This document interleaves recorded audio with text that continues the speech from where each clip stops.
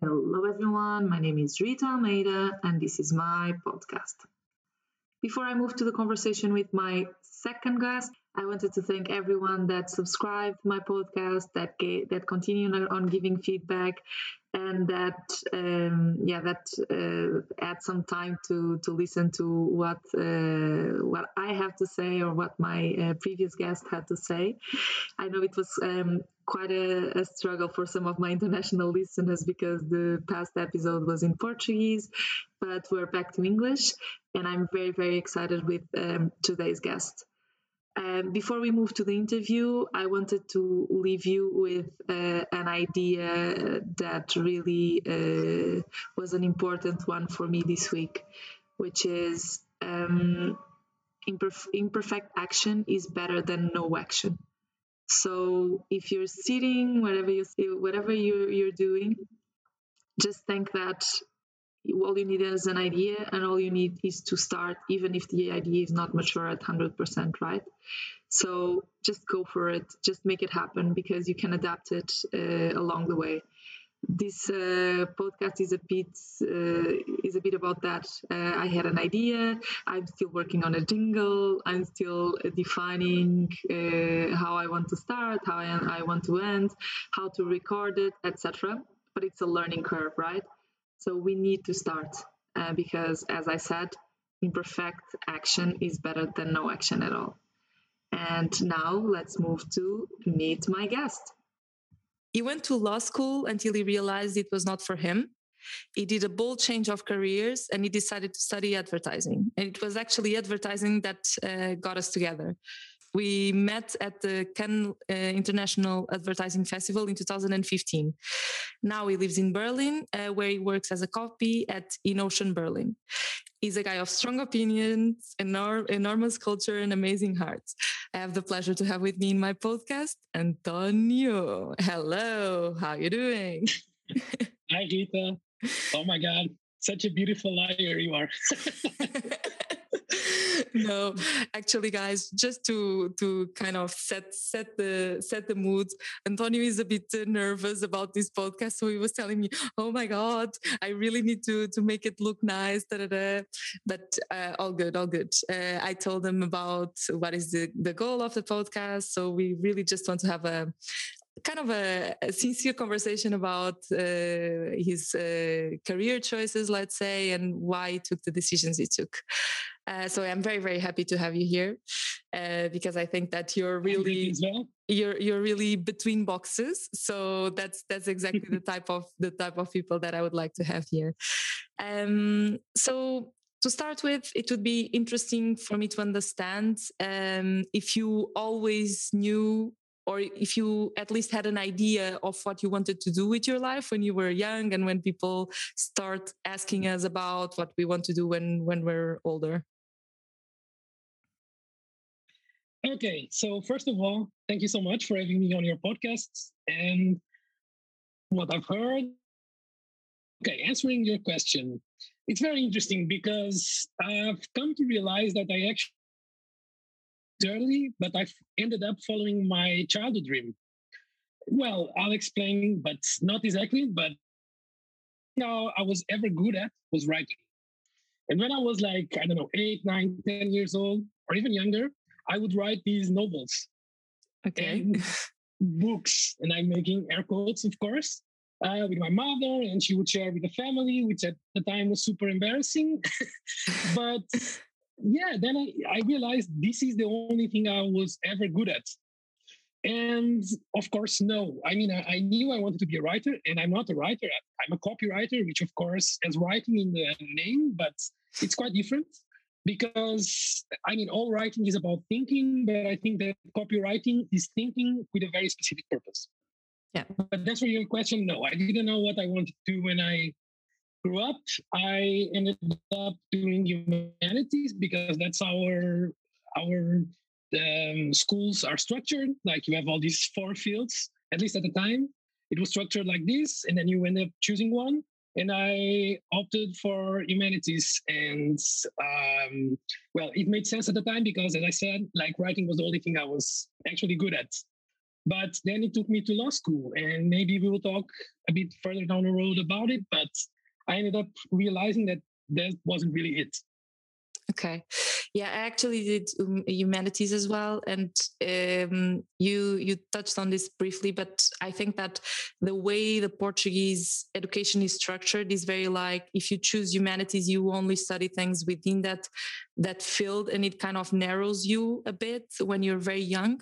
Yeah. And yeah, that is what starts all this path of getting you into a box, and then you cannot decide for something else. So yeah, I understand what you're saying. So at least you knew what you like to do. That was already like a start, let's say. And why did you choose after humanities? So you're from Coimbra, right? So did you do your high school in Coimbra? And why did you decide to go for law school afterwards? Okay, so at the time, like again, I didn't really know what I should pursue in college, university, but so law, at least how this law degree structured, it was let's say they called it this broadband bachelor degree because it offers so many like options after you graduate. And yeah, that's what I ended up choosing because I mean, you could go into like, I don't know, to be diplomacy, you could be a journalist, you could do so many things like with a law degree. And I thought, okay, since I'm not 100% sure that I want to become a lawyer, that's what I did. I went to law school.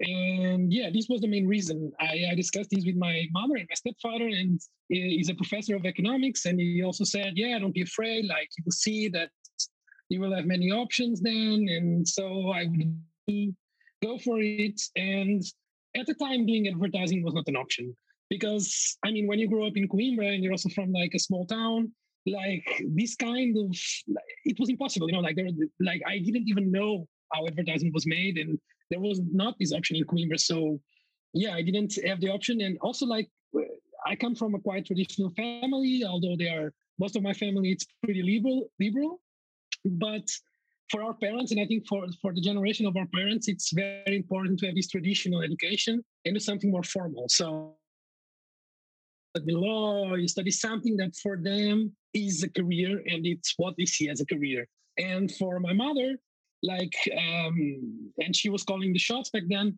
like advertising was not a real career. You know, it was like, okay, you can do something after you graduate, you can do that. And that was the agreement. And that's what I ended up doing.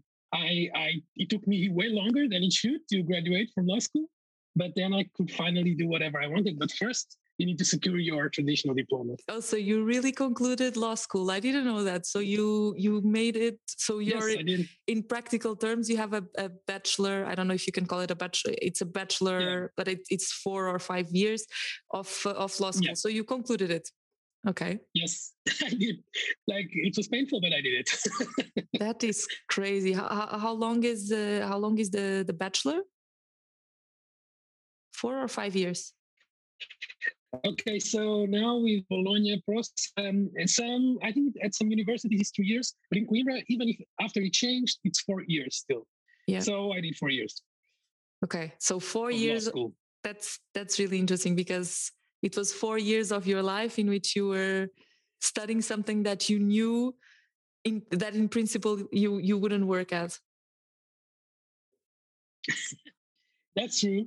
And also, like, I used to say that I did it in my spare time, and it's like actually true because I don't know if you know I don't know, like the environment that Coimbra offers, but you have so many cultural options to choose from. Cultural options. Involved in, and yeah, I mean, let's call it that.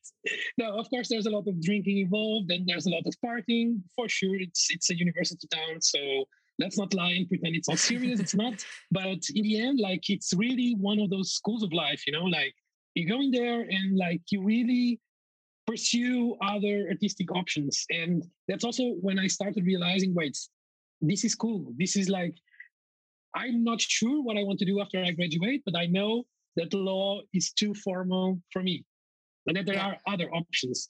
Because you start dealing with musicians, like I was in 3 different bands, let's call it that.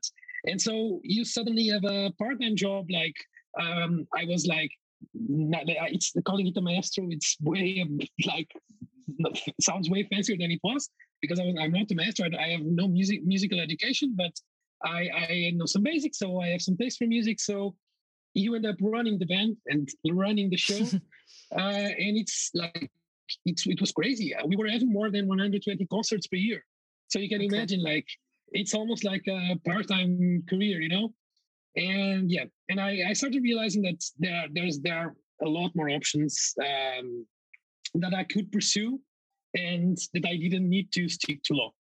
Yeah, that's interesting. I think that it's very valuable when you're studying in a town or in a university in which you have other options and you can explore either clubs or this type of music clubs, book clubs, cinema clubs, etc.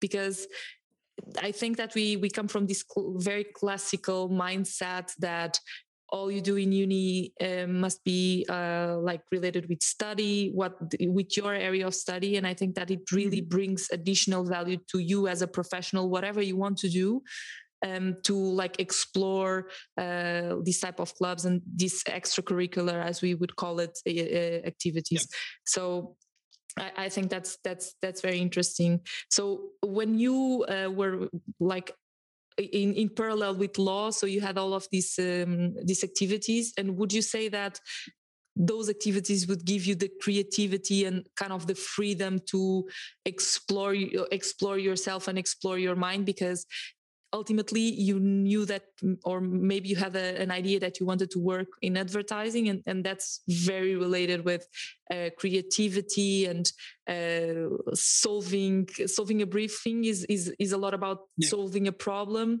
but bringing creativity to it somehow.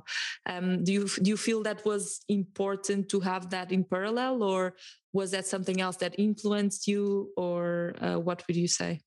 You're 100% right. Actually, I don't know, if I didn't get into these activities, I'm not 100% sure that I would end up pursuing advertising at all.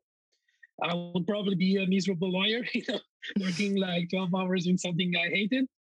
Because like there was so much involved. I mean, now it sounds almost, I don't know, like ridiculous, but it was really like almost a part-time job. Like we were throwing these massive events, like they were not that small, even for Portugal. So it was real money there was real money on the table. And you needed to bring, first, we were organizing a festival. We really needed an audience. We needed people to come, like to pay for it. So that was kind of my first advertising briefing, how to get people to come to our festival. So it all involved like building our reputation, not like around town and all of that, but also like we were writing a lot of materials. We were doing like some really basic design stuff to bring more people. And I actually like it worked. And I realized, oh my God, this actually works. Like when you do cool, I mean, of course, now I look at it and everything sounds or looks very amateurish, but it worked. It was solving that briefing, because we were like doing it for people could realize that we were having fun doing these things, these promotional materials. They would go like micro viral in our own community. And it's like, oh, have you seen that? Like we have almost, 10,000 views now. And it was crazy because like none of us were professional ad people or whatever. But yeah, that's when I realized that like that advertising really works if it's done. Like if you really know your audience and if you know who you're talking to, like advertising works. I also like, I don't tell this to people because it's almost embarrassing now, but I was also running like this uni meme page, and it was kind of the first meme, like academic meme page in Portugal. I can swear there were not that many or any I knew of. And this was like my first viral project. Love it. So you were in the starts of the meme university meme pages. I remember that. In Portugal, yes. And it was crazy. So it's like one day you wake up, you have like 100 followers. The next day you have 2,000. And after like, 2 months, you have 50,000 followers from all over the country, and everyone is commenting. So I created like these characters from Coimbra, which were like the traditional, like it was me observing my friends and people I knew and like turning them into characters, So you have the guy that always blames the system, but of course he never attends classes and he just spends time at the bar drinking. You have, I don't know, you have this girl that is completely clueless or whatever. But I don't know, people found it funny. I actually never thought it was that funny, but it worked again. And so I was like, yeah, this is crazy. Like if you do it right, you can reach people and you can really have a positive outcome. And yeah, I definitely think those experiences are what made me be sure that I wanted to go into advertising or something a bit more creative.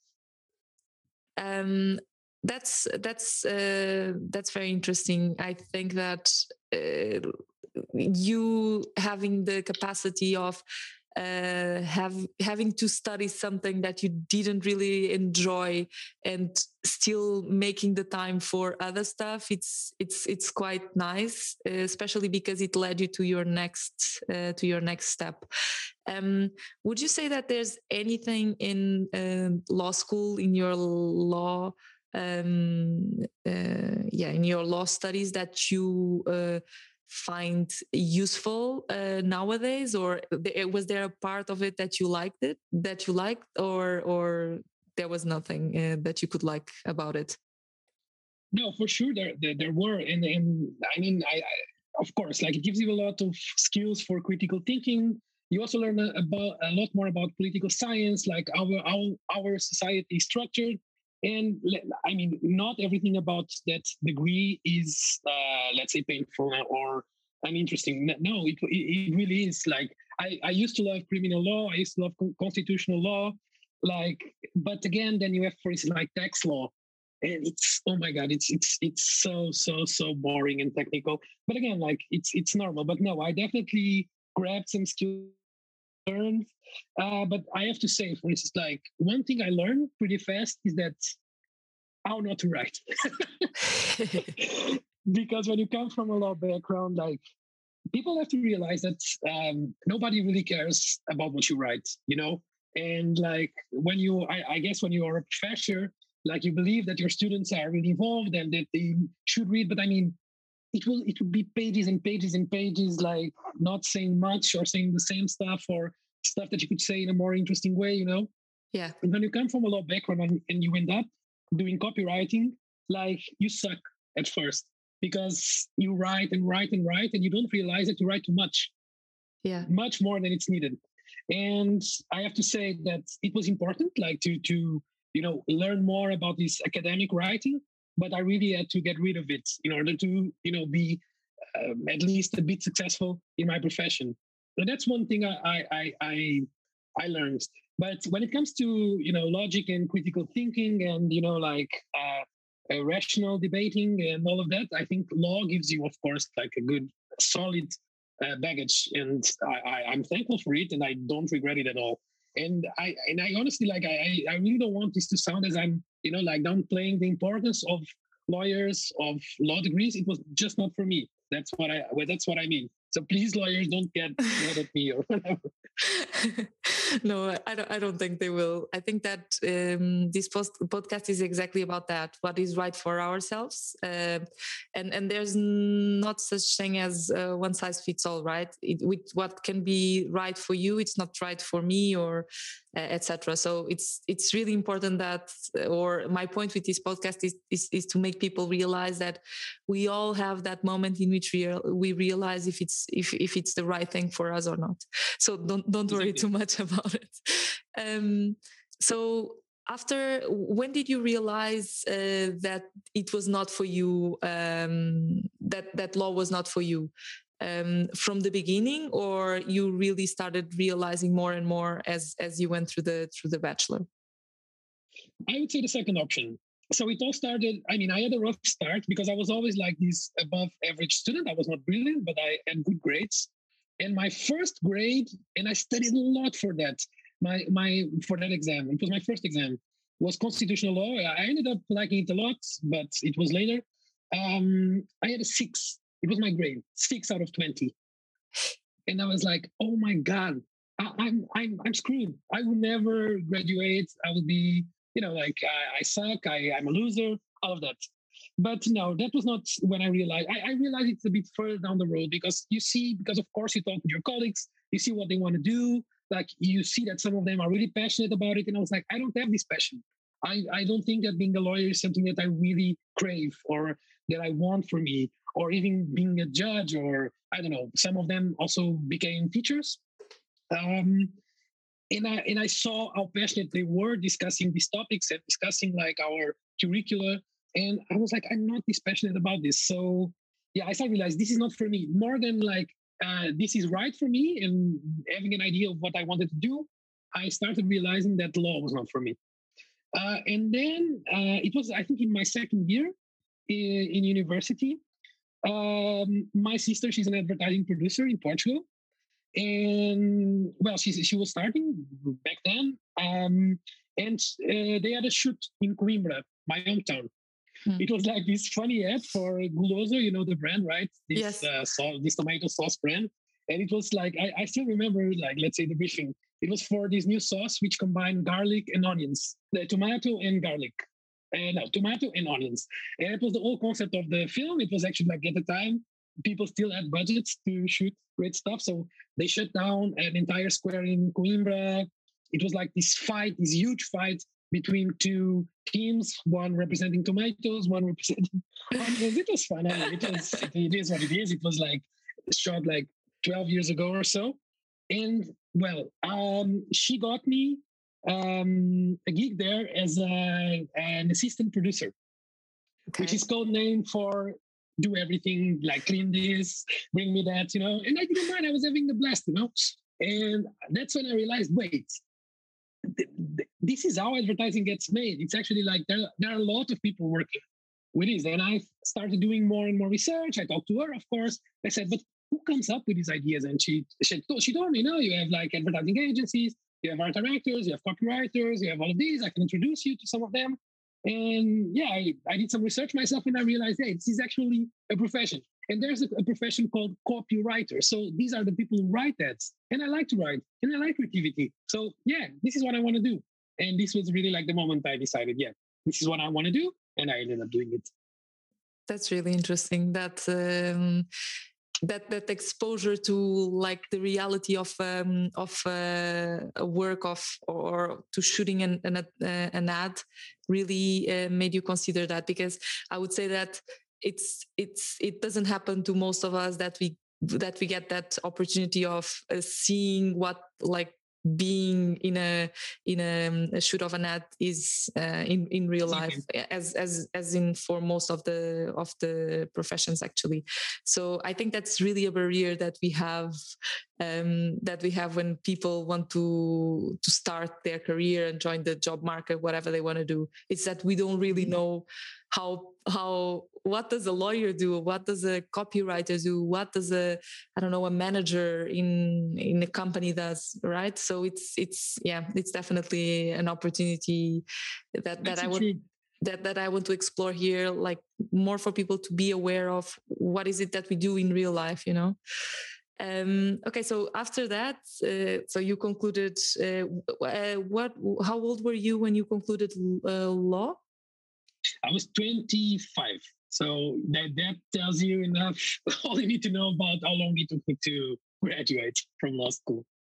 My point is not even that one. My point is that it's interesting because after that you went to do a course in yeah, exactly, in advertising. So I think that long story short, my point here is that you were 25 when probably you had everyone telling you, oh, you're already too late to start or to get into the job market or etc., because people have this standardized idea that we need to be working at, I don't know, 22 or 23 or whatever. Me myself, I think I started with 23.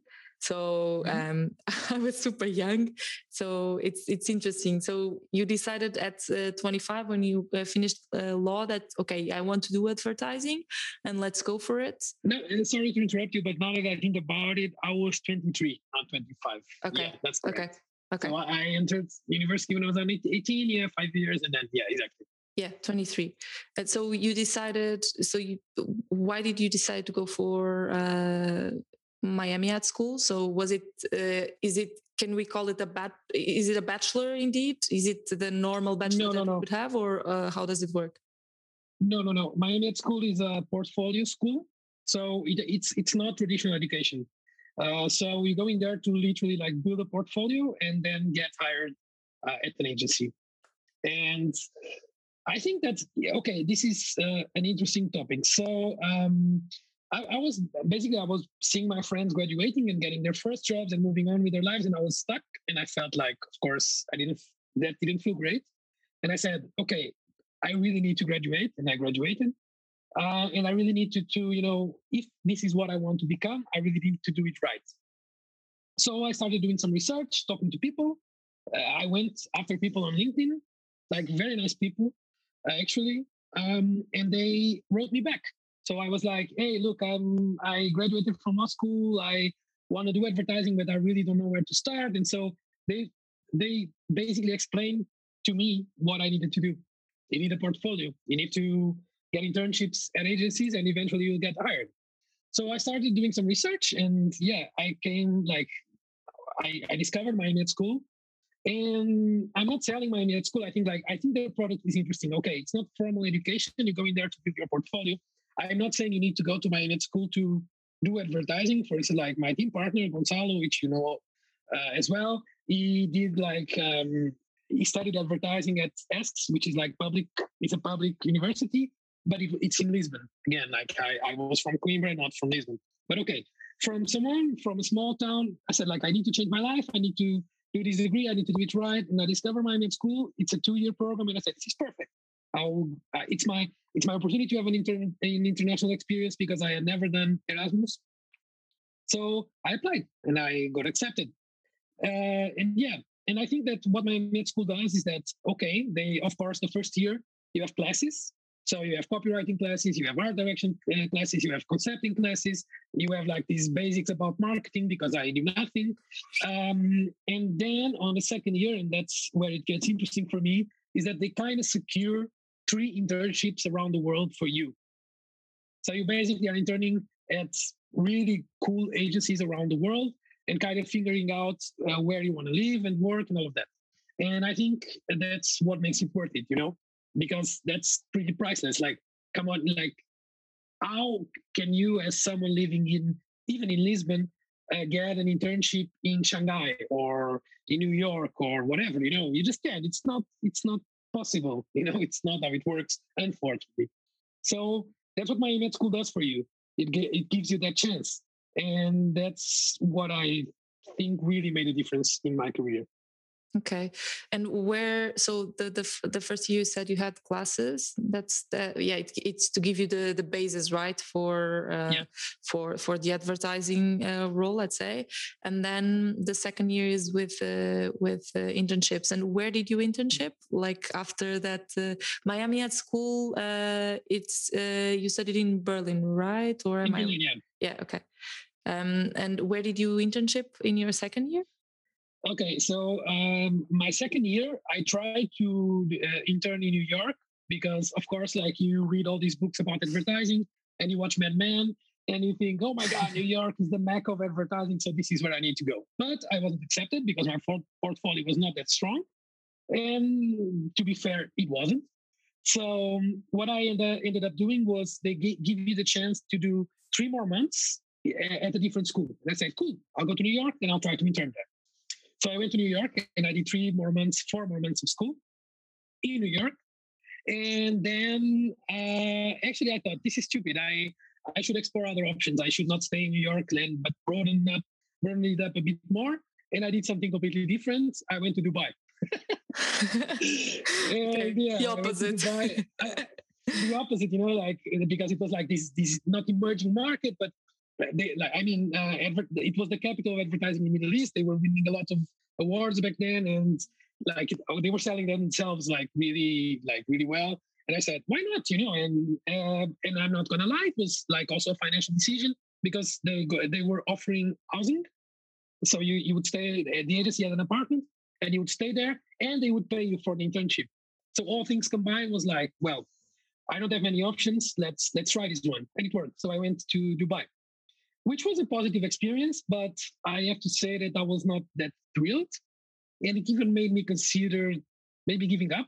Because I don't know, it was a lot of stuff combined at the same time, and I was like, I'm not sure I want to do this. But then I had I was so lucky. I got accepted at Ogilvy in São Paulo. Okay. And this was like right after they won, I don't know, 54 Lions in Cannes. They were basically like one of the best agencies in the world, if not the best one, because I think they won Agency of the Year. And so I had a chance to learn from all these creatives who basically won shitloads of Lions. And it changed my life. Like it really did. Because first you go to Brazil, which for us is of course a very familiar country. Then you're learning from people who are massively talented, but at the same time they're quite humble, and they want you to learn. So I totally rebuilt my student portfolio there at Ogilvy. They offered me a job after I graduated, after I finished the internship. But again, parents, I remember this conversation with my mother. They want to give me a job here, but she was like, "Yeah, but you didn't graduate. Why don't you graduate and then maybe you can go back?" I never went back, but yeah, they offered me a job there, and so I graduated from IMED School Berlin, and then I came back to Portugal. Okay, that was it. Where I started working at FCB. Yeah. Just coming a bit back to how you moved from Dubai to São Paulo. So did you apply, or was it did you do any research? Because I think that one of the main topics with this when people are looking for a job or for changing careers, etc., is like how much time you dedicate to it and how do you get to the opportunities, because these changes are not always like easy or anything, and it requires a lot of hunting people, chasing on LinkedIn, a lot of coffee chats, a lot of chasing in general. So I'm just interested in understanding how this opportunity in São Paulo fell on your lap. I'm going to be very honest. I wish I had like a very interesting story about hardships, but it wasn't. I just applied and got accepted. It was part of the Miami School program.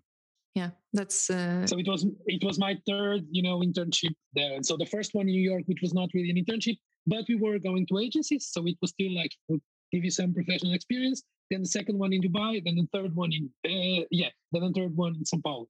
Okay. So it was like just applied. I of course in Dubai I ended up doing some interesting stuff. I mean, for an intern, of course, and then I got accepted in São Paulo, and it was great. And then I can tell you was like one of the best professional experiences of my life. Like it's again, like I did some.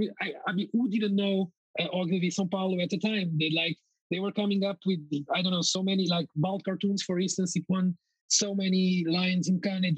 It's an amazing idea.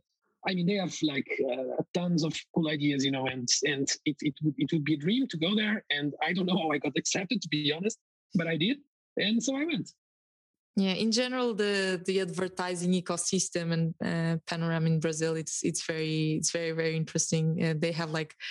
Even in Cannes, they get so many recognitions and prizes and such cool ideas that come from Brazil. It's really crazy. So I bet it was it was a good. Let me just say something. I think that one thing I realized in Brazil, and I'm not sure this is healthy, but I honestly kind of agree with them. There's no other way to do it. You need to be emotionally invested in your work.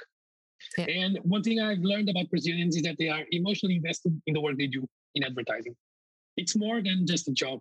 It's passion, it's emotion, and especially like our directors, they go crazy on craft, and they are artists basically. It's like they really cross the borders. It's not business anymore. It's art. If you look at the work they do, for instance, for Havaianas, the brand, the flip-flop brand, like I remember looking at this book that we had at FCB in Lisbon. It was like all the rejected campaigns from Havaianas, and the artwork was like stunning. Like it's one of those books that you cannot put down. And these were the rejected ideas. Like for instance, in Brazil, I've learned that you don't get an headline approved until you wrote at least 100, because that's where the good ones start. And they're right. So there's no way of being good at your job if you're not at least a bit emotionally invested in it and proud of what you do, in a way. So this I would say was the most interesting stuff I learned in Brazil. That's interesting. I never thought about that, but yeah, it makes a lot of sense. It makes a lot of sense. Okay, so after you were telling me, so after São Paulo, you moved back to Lisbon, right?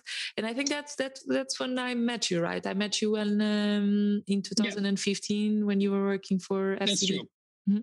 Yep, that's true. So after São Paulo, I went to Berlin actually to graduate from my med school. So you have an additional quarter where you build your portfolio website. Then you have all these screenings. And at the time, maybe I was stupid, maybe I wasn't, I don't know. But I was like homesick and I said, you know what? I want to give it a try in Portugal. I want to try advertising in Portugal. How bad can it be? And it wasn't bad, to be honest. It is what it is. It's a small market. Budgets are limited, but I still learned a lot from very, very talented people that could work in any agency in the world. And some of them actually moved. So yeah, I went to FCB Lisbon, where I stayed for 1 year and a half.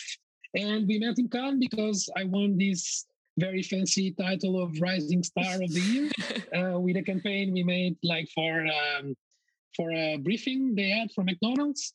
And that's how I got to go to Cannes. That was the reward, like you go to Cannes for a week. And I'm really thankful. It was an amazing experience, of course.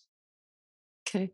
And how do you feel? So, for example, versus the clients that you worked with in São Paulo, or the let's say the challenges that you had there, what is the difference that you felt when you came back to Portugal, apart from it being a smaller market? That's a tough one. Okay, there's a really obvious one, of course. Like, first of all, in Brazil, like the budgets are insane. Yeah. Like they're simply insane. If they like an idea, if they think like, even if it's for a real client, if they think that this idea will win Cannes or whatever, they will put as much money as you need on the table so it gets done, and it gets beautifully done. So just think about it. That's Brazil, obviously São Paulo. That's where Beauty Sketches comes from a Portuguese creative, Hugo Veiga, but not only Hugo Veiga. But yeah, so this is where it comes from. And if they really believe in an idea, and that idea started, it was a briefing for banner ads. Yeah, I read about it. They saw an opportunity to turn into this, phenomenon that changed advertising probably. And changed their lives as well. And their lives as well, of course. But you see, like, and if you still follow like Hugo's work and what he's doing at AKQA, like, I don't know, like, again, first of all, I don't mean it in a bad way, but again, this being emotionally invested in ideas really pays off for Brazilians. And I think they are a bit more than in Portugal, because I feel that a lot of work in Portugal is like, it's everyday stuff, and you just want to get it off the table and get it approved by the client. It doesn't matter if it's great or not, and yeah, and it's like when you start doing this over and over again, you become frustrated, because I saw this passion somewhere else, and I'm not saying that creatives in Portugal are not passionate. I think that clients in Portugal are very difficult to work with. They don't, like, all clients are, in a way. I'm not saying that in Germany it's all, like walk in the park, because it's not. It's not. Roses, exactly. It's not at all. But I don't know, like in Portugal, it's like, okay, we want to do something great, but first we don't have the money, and then we are not willing to approve something creative. So, like, you have your ends tied. What can you do? It's like, like we say in Portugal, you cannot cook an omelette without eggs.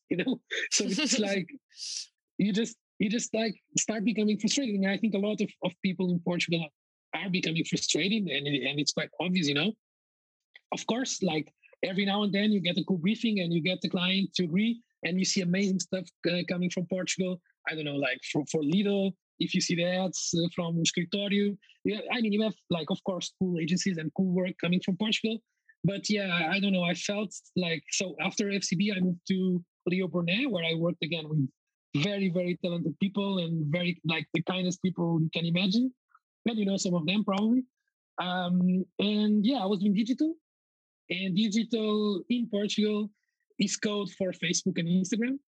So I was like, after you run, I don't know, I was doing 120 Facebook posts or Instagram posts per month. And it's like, this is not what I want to do, this is not what I mean, it was becoming mechanical, it was becoming frustrating. And yeah, so I needed to.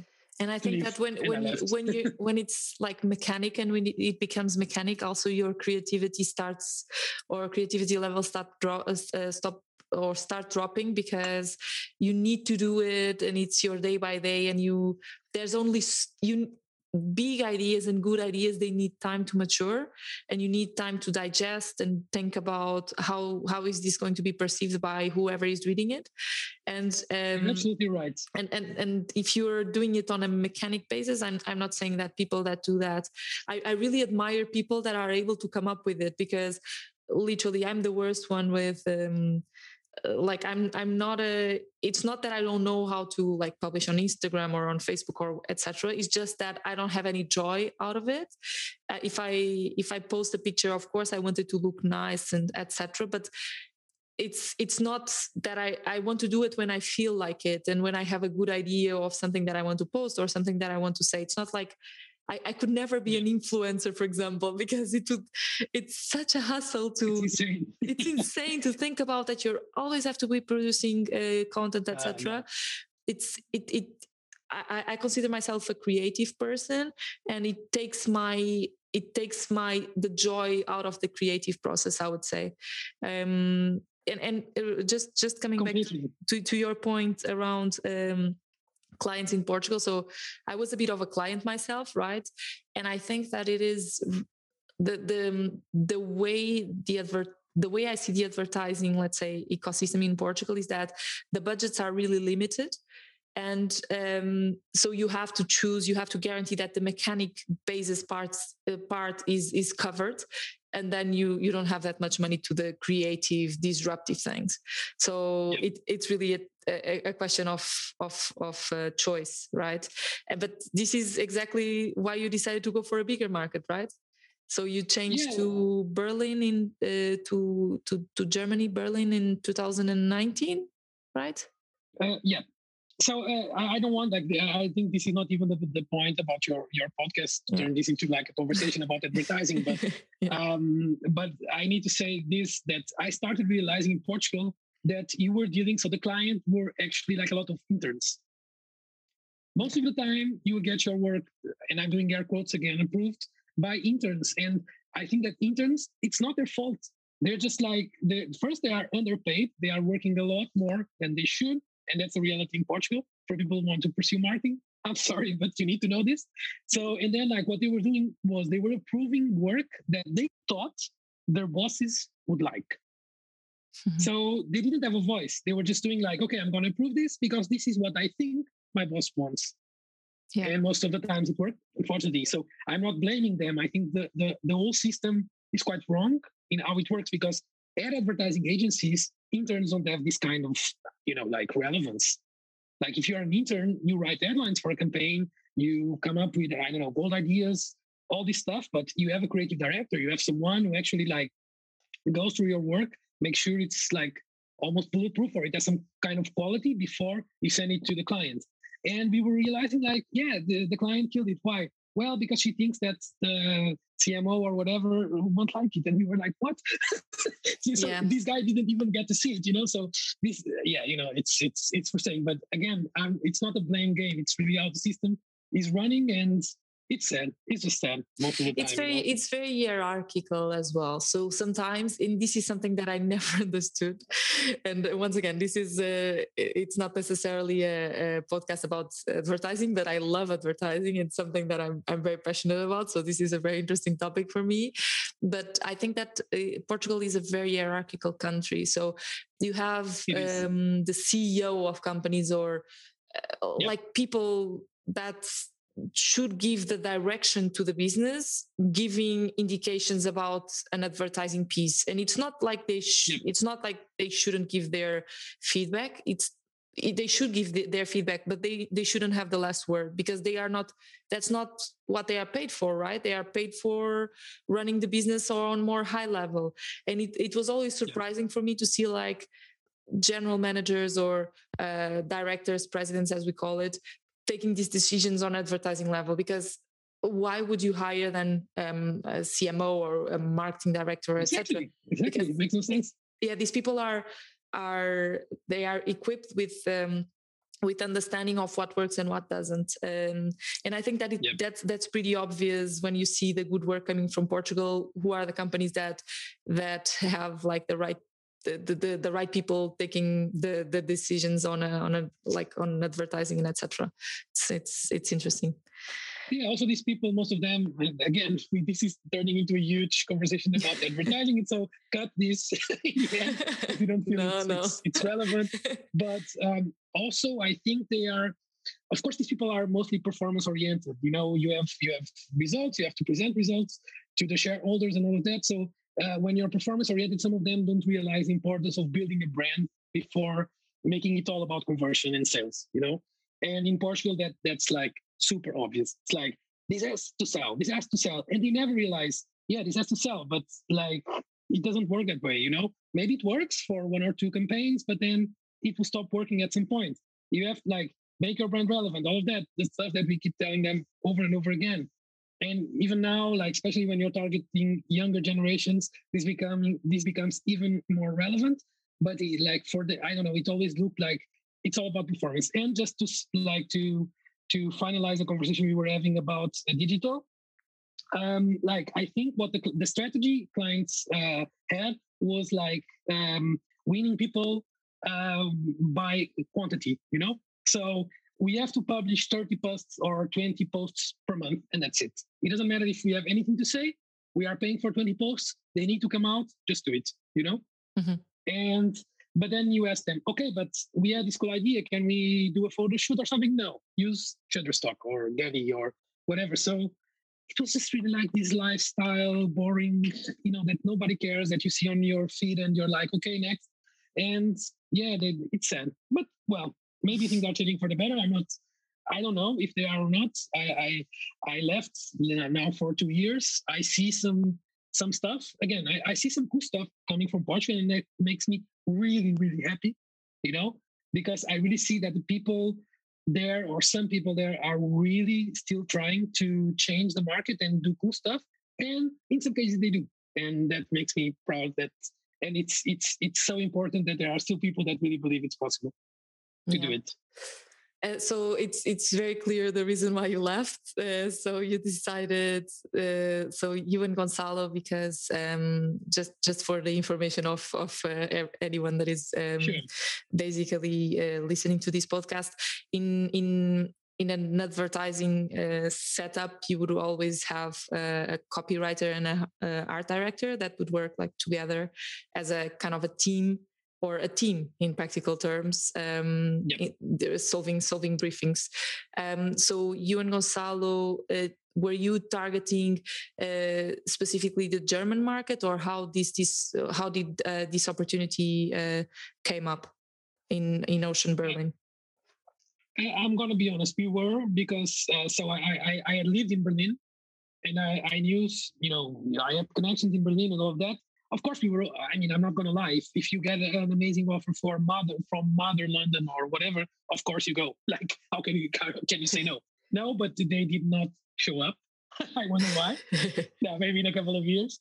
But no, we knew some people in Berlin, and we knew Jose Gomes and Pedro Lourenço, which are two creatives from two Portuguese creatives that moved to Berlin a while ago, and we knew their work.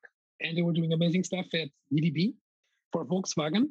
And this new agency, so InOcean, opened in Berlin. It's a network. It existed for a while, but they were really trying to do something special in Berlin. So do like this kind of creative shop in Berlin. So we knew that they were going there. They were already there, actually. Jose and Pedro, we knew that they were hiring. And then we knew that the agency was led by basically two advertising legends, which are my boss. It's Ricardo Wolf and Gabriel Matar. And again, I was really happy that the agency was, at least the creative was Brazilian-led, because I knew that the focus would be on creativity. And I was really happy to find out it is. And the stuff you were saying about this vertical hierarchy we have in Portugal, it's absolutely right. And it's something that I don't see at InOcean, at least on the creative side, you know? Like, just to give you an example, Ricardo starts all our meetings playing Mamonas Assassina to bully us. No, I'm joking. I mean, he does that, but he does it like you can see, like again, people are emotionally invested in what they do. Colleagues are not only colleagues, and some people might think, "Oh, this is awful." Like, I want to keep things separate, like between my professional environment and my personal environment. And of course, you can still keep it separated. But what I'm saying is that in Ocean, like the focus is on creativity. It's like you feel passion in everyone to actually deliver creatively, and you never give up, even if the client is being a pain in the ass. And it's a client, so of course, it will be like you will always try. Okay, you kill this campaign, we will present a better one. It's not you kill this campaign, so we will deliver like a mediocre one or exactly what you think it worked. We will just come up with a better film or a better headline or a better script, and we will try to sell it to you. And in 90% of the cases, it works. Mm-hmm. And so that's why I ended up. No, it was really like a choice. So at the time, basically, we got two offers: one from DDB and one from InNotion. And like we hesitated, but then we said, no, you know what? Like we are starting something new. InNotion is starting something new. Like, let's just go there. We won't regret it. And it was not easy. It was not really easy in the beginning, but I'm glad we overcame. And yeah, in the end, if you really commit to it, I think everyone has a chance, you know? And this is just a curiosity, but do you feel there's any language barrier? So you're in Germany, right? I'm not sure how fluent you are in German.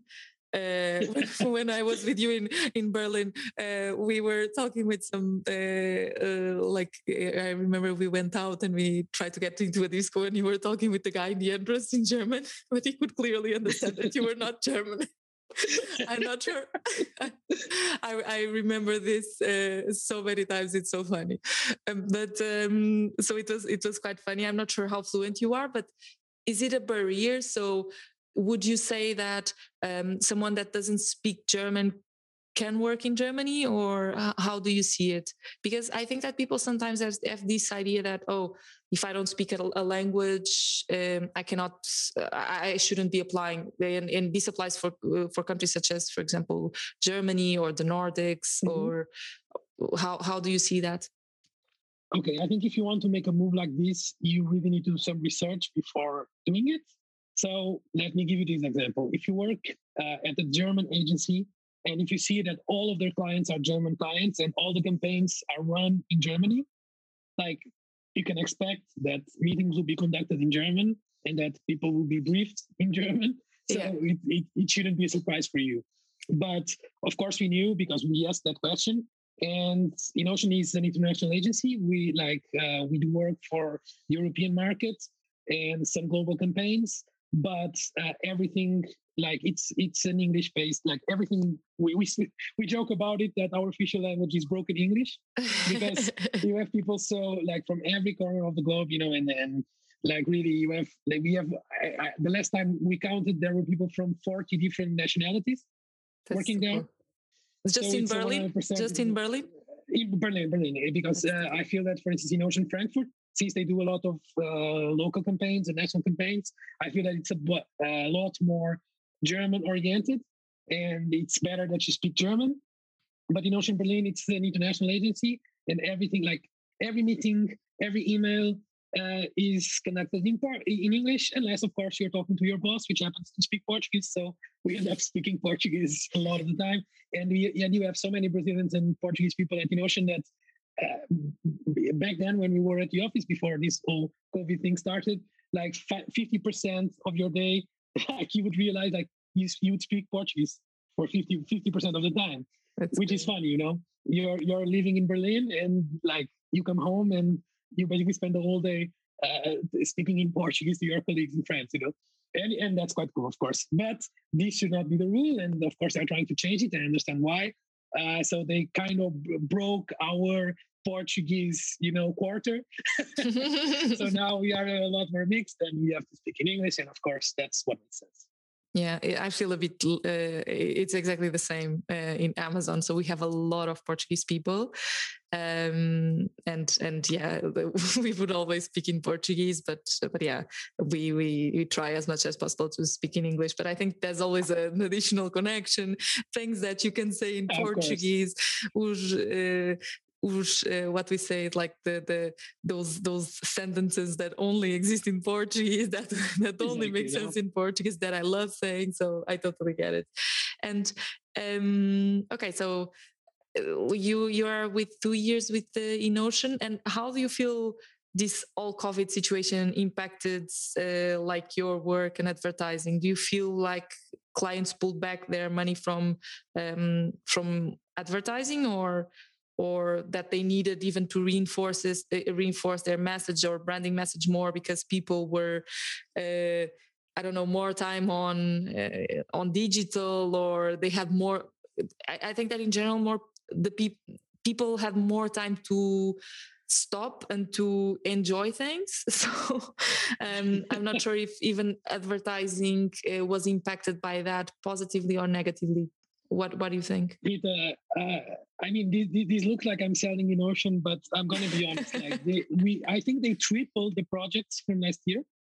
Okay. And like on Monday, we will have a meeting to introduce, I think, 9 new people that they hire for the creative department. So, I mean, what can I say? I think our clients, of course, we all had to adapt. And it was, so for instance, like we were shooting a campaign for Hyundai that we had in the end to use stock footage because it was right after this lockdown started. And of course, you wouldn't get the permit to shoot anywhere in the world. But besides that, we just we have to keep doing cool stuff. We still need, because our main clients are Kia and Hyundai. Mm-hmm. And car launches won't stop.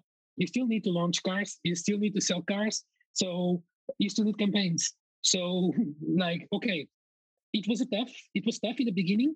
But for instance, like when we had our annual meeting, so the CCO of our agency, Gabriel, he actually told us that productivity increased with home office. Yeah. But I'm not going to say that this is a perfect system. I don't think it is. And we are coming to realize that, because again, InNotion is a very, how can I say, warm environment. And it's built on the relationship people have with each other and all these jokes that come from all the differences we have between cultures. And of course, it got a bit lost with home office. And I don't know, when you work in this kind of environment, you need to be at the office sometimes, at least, to connect with people.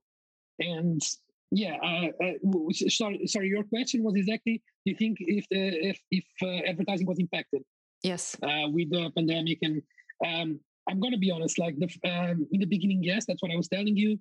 Like you have this shooting plan, then, oh, fuck, now we need to do it with stock footage, and that's not great. Nobody wants to do it, but we did it.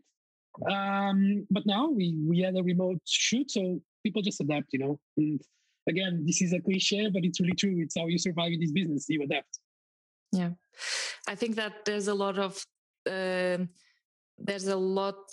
in between the lines that you need that require people to be together when you're working in creativity, because sometimes it's really, I don't know, it's really just sitting with your partner, talking about something, and then you have like a great idea that needs execution right away. And I'm not sure, or that reads at least that you write it or discuss it right away. And I bet that it was not the same thing with the all working from home thing, especially because you, as I said, you always need to work with someone else. It's not like you're not an individual contributor, as we would call it.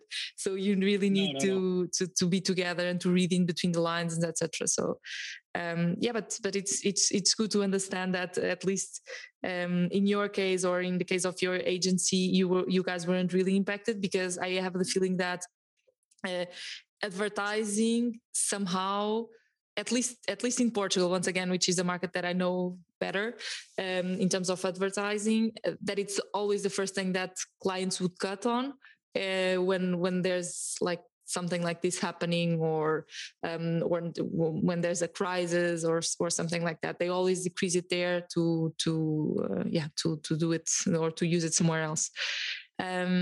Perfect. So yeah, sometimes it's not an option. Yeah, literally, sometimes it's really not an option. Yeah. It's either that or people. So Yeah, exactly. you really need to choose. Perfect. So do you think that, or would you have preferred to do something else different in your career path? So if you knew what you know today, would you have dropped law school before finishing it? Would you have gone for advertising right away?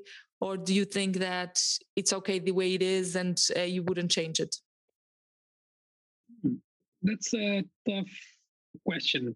I'm going to try to give you an honest answer. I would probably have graduated earlier.